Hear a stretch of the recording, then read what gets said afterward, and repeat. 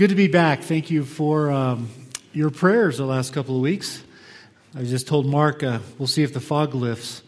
So I'm still in Nepalese time, which is 12 hours and 45 minutes later than our time. So it's kind of foggy right there. So just bear with me. On the back of this are some announcements that you should probably read and pay attention to. We have a lot of things going on. I was just reading it. Bill, I'm interested in your class, 10 most misunderstood verses in the Bible. So I'm going to, how many weeks is that? Because I may just step out of the pulpit for 10 weeks and come. Maybe you can help me figure out some of these misunderstood verses. So if you've not been to Bill Spear's class, it's worth going to. You can read the rest at the bottom. The only other thing I want to bring attention to is this Wednesday, I start a basic theology class here on Wednesday nights, and childcare is provided, and we're going to walk through basically our doctrinal statement. We're going to look at why do we believe what we believe, and why does it matter? Is it important? Why is it important? We make these statements, but what do they mean? And are we really willing to die for them? So we're going to start Wednesday night there. A couple of things I would like to pray for. One is Don Wolf made it through surgery on Thursday night or Friday. I was on the airplane, so I don't quite know when it happened, but he's doing well. I've been texting with them back and forth and hearing the news. Also, we need to lift up a couple of people. Tim Glasgow said goodbye to his mother. It wasn't unexpected, but it doesn't matter if it's expected or not, does it? He said goodbye to his mom. He was there when she passed, and we're glad. And then I think some of you may know Mary Jo Melvin, Jim Melvin's mom. She passed away unexpectedly, so we need to pray for Jim during this time. It's hard to say goodbye to your parents. And then Julia White, Jeff White, one of our elders, Julia White, they were on vacation, I hear, and down in Texas, and she had to go to the hospital, so she's in the hospital right now. I don't even know quite all that's going on. I just know we need to pray for her. So let's stop and lift all these things up to the Lord. Father, we lift these names up and the others who we don't know in our congregation who are hurting or sick right now. Father, we lift them up as well. Thanks for Don and Patty that he's healthy enough now after all the chemo to go through surgery. And we pray, Lord, that this would take care of the problem. As we've said before, Lord, we just want you to deal with this cancer and get it taken care of. Father, we do lift up Tim and Jim as they have said goodbye to their mothers this week. Lord, that's so hard. We're just not meant to say goodbye to people. We're not created for that. So, Lord, I pray that you would be with them during this time of grief and their families and help them, stand with them. Father, I pray for the White family while Julie is in the hospital. I pray that you would heal her. And Lord, just keep track of the family and stay close to them. And Father, I continue to lift up our president and our nation and our government, all the way from our president down to all of our local city council members. Lord, we need your wisdom. We need your help. There sure are a lot of things going on right now that's hard for us to make sense of. And so we look to you, Lord, with wisdom, for wisdom. And we look to you for guidance, knowing that you care about us and you care about every nation in the world. So we pray that you would just be very involved with our nation as well. In your Son's name we pray. Amen. Okay, so we're in, as Mark said, we're in the middle of Micah, a 3-week series on Micah. He asked how many of you have heard a sermon. How many of you have read Micah? Let me just see that. Oh, okay, that's good. That's more than I expected. It's one of the smaller prophets. And Mark labeled this societal traps. But we have a lot of traps going on right now in our country, don't we? I think I've told you I read the news every morning and every evening, the headlines, and I'm just astounded by what I'm reading. What I'm reading on both sides of the divide. It's not one side or the other. It's just amazing the things that are happening. I feel like in my lifetime we need the Lord more now than we've ever needed him. So Micah is going to give us some thoughts, some wisdom on this. We're going to look specifically what happens when a leadership misleads a nation and social injustice begins to grow. That's what Micah is addressing. Let me give you just a little bit of the historical background so you know where it fits in. In the 8th century, the northern kingdom, Israel, was destroyed. Now, you may remember Solomon, David's son. When he died, the nation divided and split. The northern kingdom had 10 tribes. The southern kingdom had 2 tribes. So David's kingdom is now about 200 years into the past for where Micah's writing. Micah's writing early in the prophets. Many of the prophets, most of them came after him. But the northern kingdom, it had already fallen. Micah had seen that happen. The nation was destroyed. The people were deported around the world. Before it fell, God sent 4 prophets to them, 2 of them who wrote and 2 of them did not. Elijah and Elisha were the 2 prophets to the northern kingdom. They did not write books, but we have them recorded in Kings. And then we had Amos and Hosea.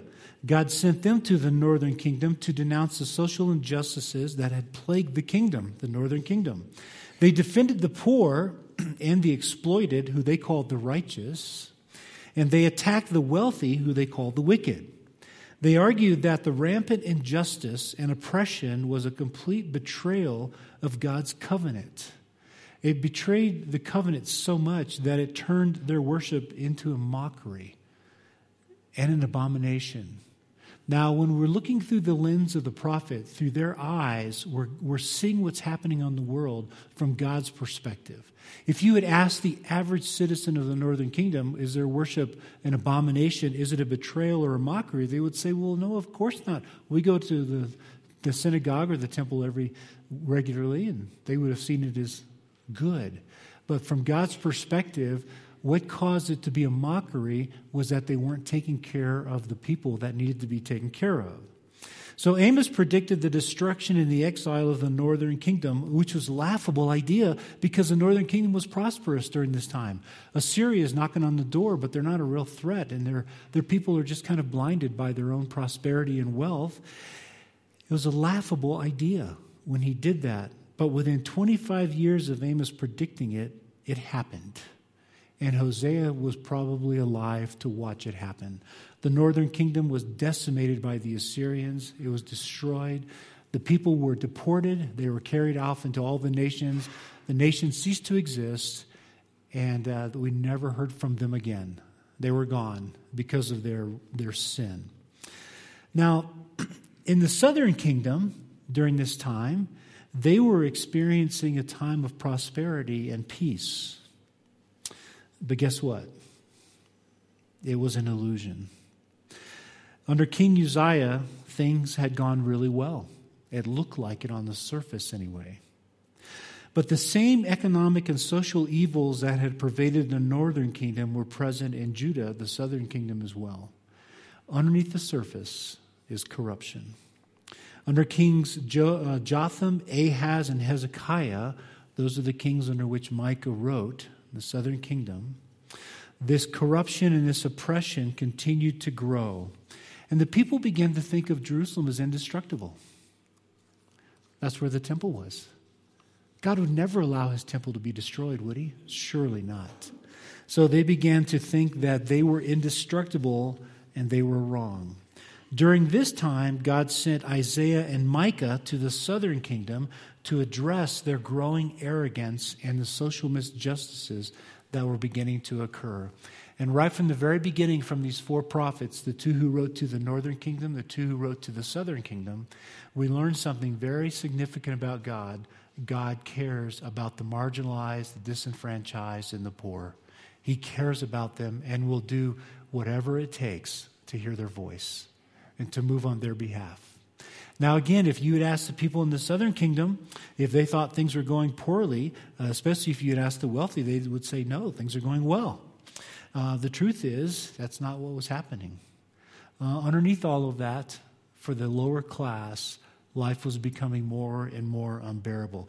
Now, Micah sat in a very unique place in history. He had just watched the northern kingdom be destroyed, and he knew the reason why. He understood it. He was there when the refugees were coming south. There's no way to describe how terrible the Assyrians were. They were some of the most vile tormentors on the planet. We read about them in the scriptures, and we know about them from history. They would take the children and they would swing them and smash their heads on the rock to kill them in front of their parents.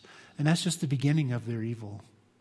And the refugees were now coming south to the southern kingdom. So Micah sat in a place where he watched the northern kingdom collapse. He watched that happen, and he knew that God had sent the Assyrians because God prophesied that through the northern prophets. As evil as these people were, that was God's decision to send them because they didn't take care of the poor. That was the reason.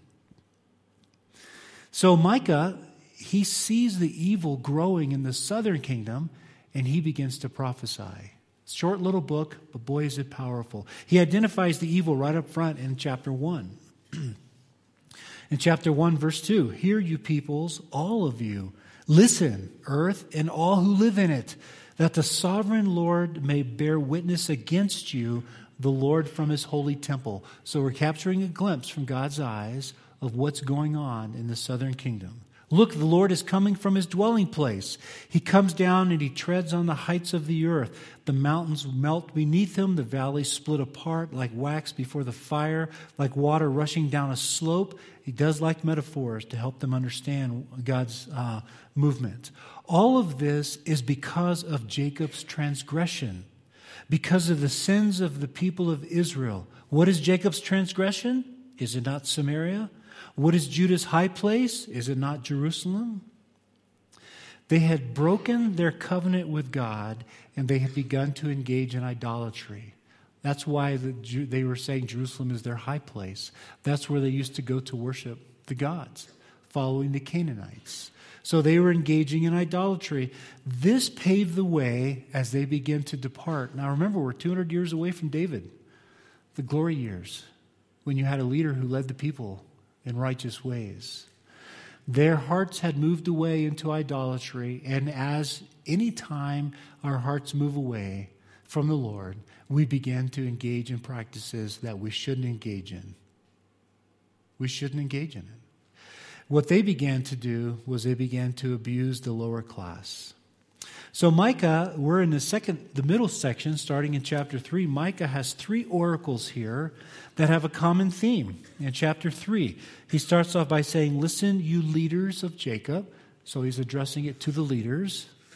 Then in verse 5, "As for the prophets," now he's addressing the prophets. And then in verse 9, "Hear this, you leaders of Jacob, you rulers of Israel." So he's addressing the ruling classes of Israel, the southern kingdom specifically, and what they were doing to the people. And we're about to get a very graphic and bird's eye view of how God views the mistreatment and social injustices that occur. Micah's oracles reveal what was happening in the nation. I'm just going to read this chapter and listen to this language. First thing is they take advantage of the lower class. I'm in chapter 3. "Listen, you leaders of Jacob, you rulers of Israel. Should you not embrace justice?" So there's the charge right there. They're engaged in injustice, hurting people. "You who hate good and love evil," listen to the graphic language here, "who tear the skin from my people, the flesh from their bones, who eat my people's flesh, strip off their skin, break their bones in pieces, who chop them up like meat for the pan, like flesh for the pot." That's how God views it when they were mistreating the poor, taking advantage of them. They're cannibals. That's how he sees them. Then he says they engage in evil. "Then they will cry out to the Lord," verse 4, "but he will not answer them. At that time he will hide his face from them because of the evil that they have done." Then he says they're selfish. This is what the Lord says. "As for the prophets who lead my people astray, they proclaim peace if they have something to eat, but they don't mind preparing for war against anyone who refuses to feed them." This is just basic hypocrisy from the spiritual leaders. They're selfish. "Therefore night will come over you without visions, darkness without divination. The sun will set for the prophets, and the day will go dark for them. The seers will be ashamed, and the diviners disgraced. They will cover their faces because there is no answer from God." So when they get to this point, God stops speaking. That's how they know. It gets quiet. He gets quiet. They know they're in trouble. Micah has this one little verse. I love it. But as for me, I'm filled with power, with the Spirit of the Lord, with justice and might. There's that word justice again. You can see what's important to the Lord. To declare to Jacob his transgression, to Israel his sin. Then he goes on and says they despise justice. Verse 9, hear this, you leaders of Jacob, you rulers of Israel, who despise justice and distort all that is right. You see this spiral down? You see where they're going? They're taking advantage of a certain group of people. They're engaging in evil. They're selfish. They're despising justice. Then he goes one step further. They build the nation with bloodshed and wickedness. Verse 10. You build Zion with bloodshed. Jerusalem with wickedness. Now the people that are hearing this, they're going, huh? What are you talking about? Life is good for us. We have everything we need. God is blessing us. He'll never let us be destroyed. We are the home of His temple. And this is what Micah's saying. I wouldn't want to be in Micah's shoes, saying these things to a people who didn't accept it. Verse 11, they go one step further. They accept bribes and they pervert justice. So her leaders judge for a bribe. Her priests teach for a price. Her prophets tell fortunes for money. Yet they look for the Lord's support and say, is not the Lord among us? No disaster will come upon us. They had wisdom from the Lord, but they wouldn't dispense it freely. They charged you. You want to know what the Lord thinks? You have to pay. You have to pay. And finally, they're arrogant. Is not the Lord among us? No disaster will come upon us. The result is in verse 12, their destruction. Therefore, because of you, Zion will be plowed like a field, Jerusalem will become like a heap of rubble, and a temple hill, a mound overgrown with thickets. That's what he's prophesying. Their complete destruction. Now, God's going to send a lot of prophets after this. This is one of the very first to the southern kingdom.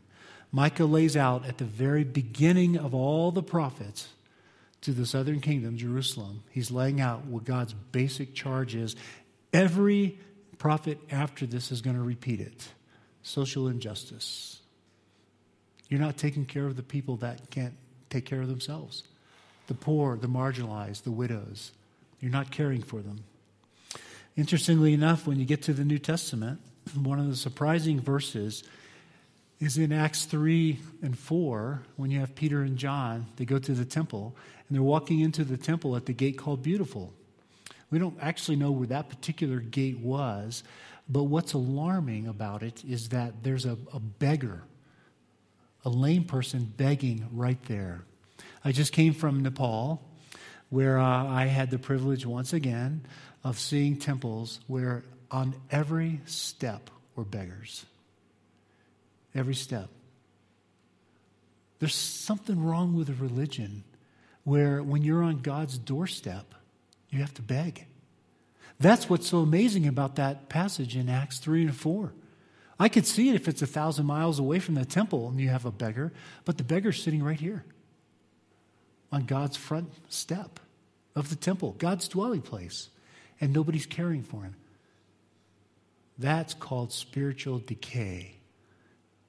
That's what was happening in the southern kingdom. That's what Micah's observing. And he lays the gauntlet down. He paves the way for all the coming prophets after him. For they all said the same thing. God cares about the marginalized, and you don't. So the common theme is injustice for personal advantage. These people that he's addressing are all powerful people, and they're exploiting the defenseless. The defenseless are part of the covenant community, and God is not going to let us get away with that. At any time in history, He never lets us get away from that, with that. Here we learn that God hates social justice. Isaiah captures the same idea. Isaiah is a contemporary of Micah. In Isaiah 5, he says, woe to those who call evil good and good evil. It takes discernment. In a minute, I'm going to challenge you. I just read on the way back a survey, the latest survey, 32% of Americans trust the press. It's down 8 percentage points from 12 months ago. And it's been in decline and free fall for 10 years. Don't believe what you hear and read. It takes discernment from the Lord to know what is really right and what's not right. I don't know, I'll be honest with you. I'm reading the press every day and I'm just astounded at the things that I'm reading. I've never seen this in my lifetime. I've never seen what's happening. That we have whole groups of people doing everything they can just to undermine the current administration because they don't like the current administration. I've not seen that so public before.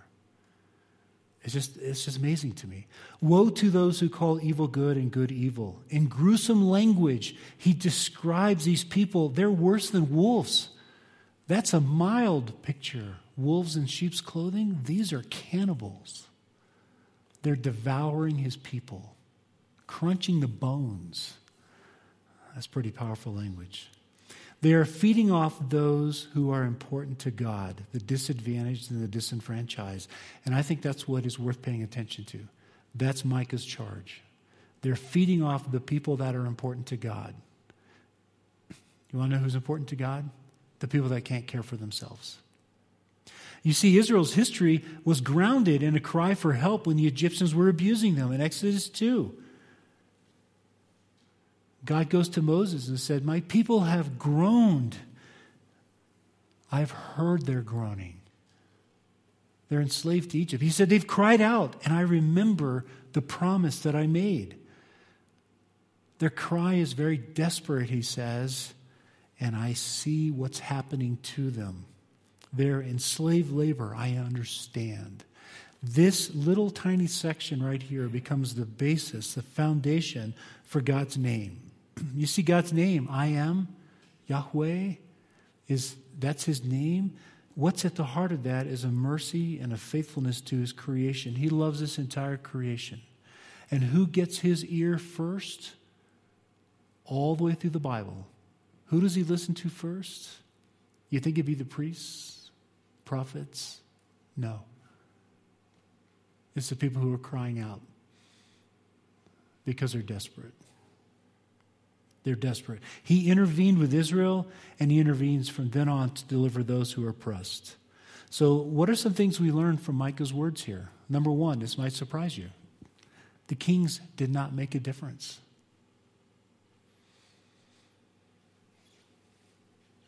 The kings didn't make a difference. The three kings during Micah's prophetic ministry were all good kings. They were good kings. They tried to lead the people in reformation, to return to the Lord, but the moral corruption was below the surface in the hearts of the people. And the kings could not change that. No president is going to save us. Let me just tell you what I think. No president is going to save us. It doesn't matter how good or bad they are. Just like in Micah's day, the corruption is below the surface.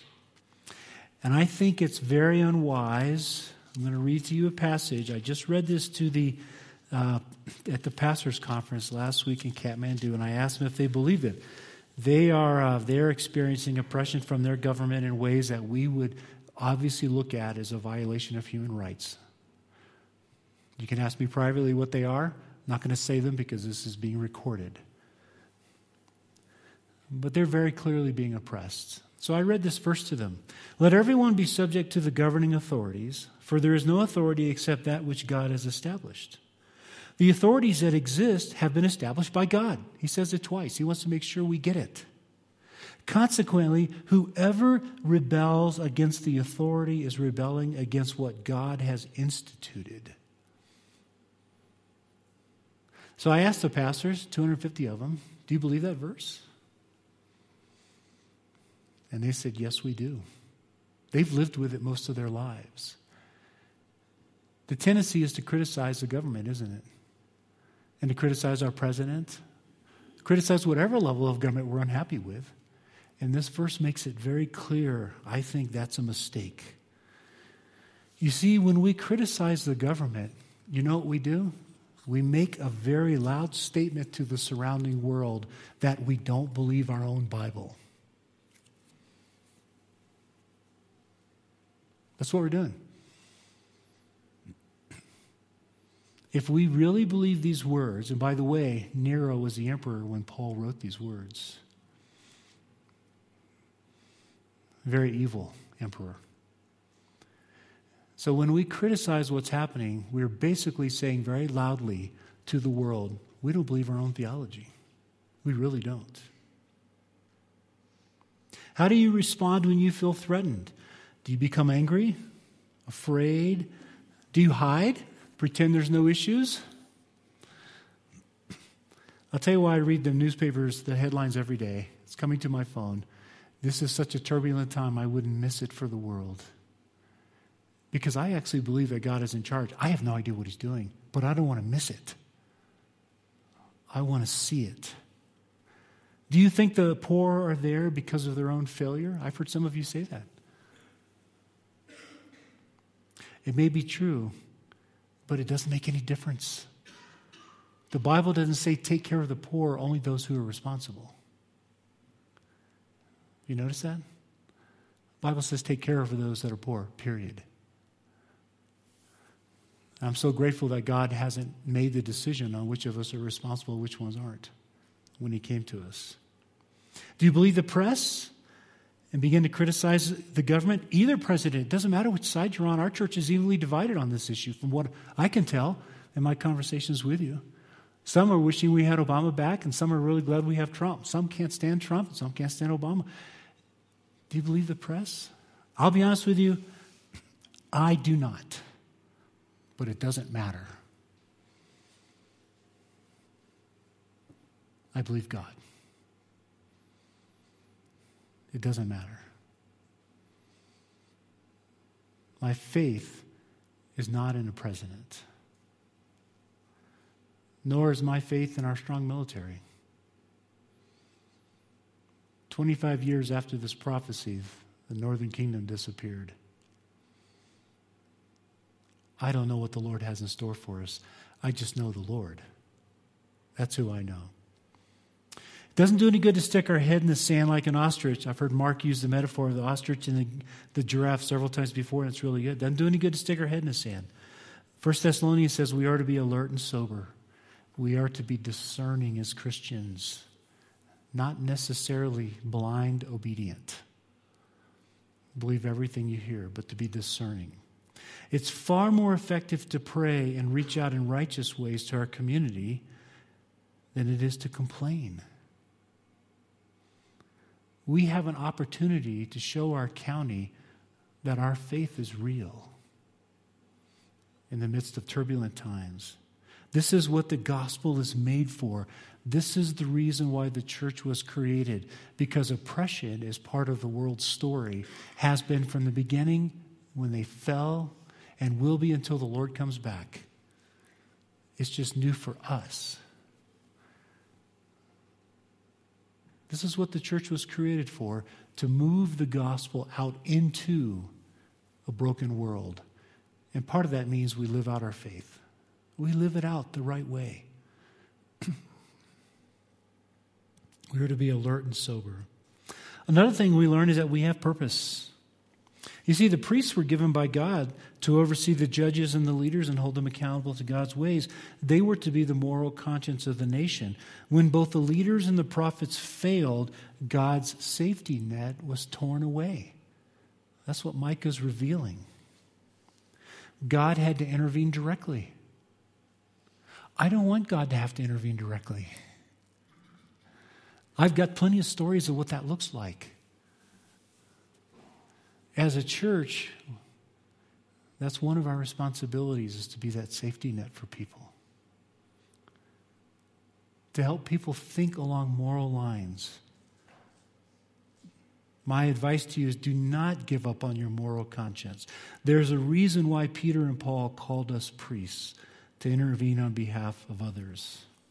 Now, I'm not trying to frighten you. Next week, we're going to look at the second half of the story in Micah, how God provided for the answer. But I would like to suggest there's a better way than fear. When you hear the end of Micah's story, you're going to see that the Lord is actually on the throne. He knows what he's doing. We play an important role in it, and it's not to become frightened. That's not it. Yeah, there are some parallels probably in our nation with what we read in Micah. I get that. But that's not a cause to become frightened. I think it's important that we remain alert and sober, and we remind each other regularly to pray and live out our faith in this world. I think it's important that we work diligently to bring the gospel of Christ to the world. It is a gospel of peace and joy. You realize that, right? For some people, I'm going to say this. I just came from Kathmandu, where these people have nothing, and they're still oppressed in many, many ways, and they still are smiling. They just came through a terrible series of earthquakes, and they're still smiling, watching people turn to him. I think it's important that we represent the Lord well in a world that doesn't even understand him. They don't even know who Jesus is. They think they do, but they don't. It's all based on stereotypes. They don't have a clue. We are the ones that help them to see who Jesus really is.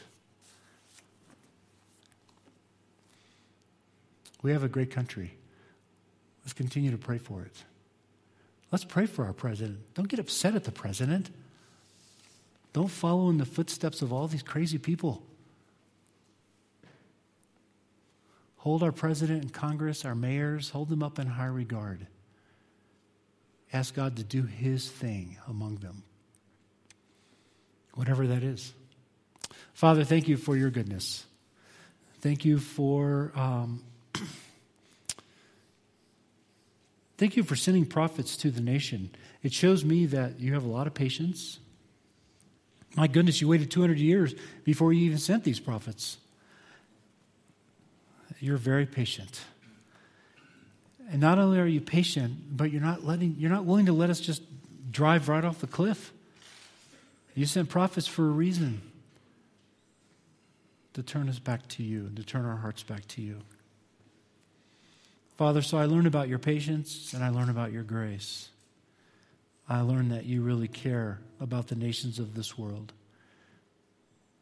As destructive as Israel and Judah were, and as sinful as they became, and as arrogant as they became, you didn't lose your love for them. You didn't stop pursuing them. I have confidence, God, that you won't turn your back on us either. Thank you for the very great privilege of serving you. We are grateful. In your Son's name, amen.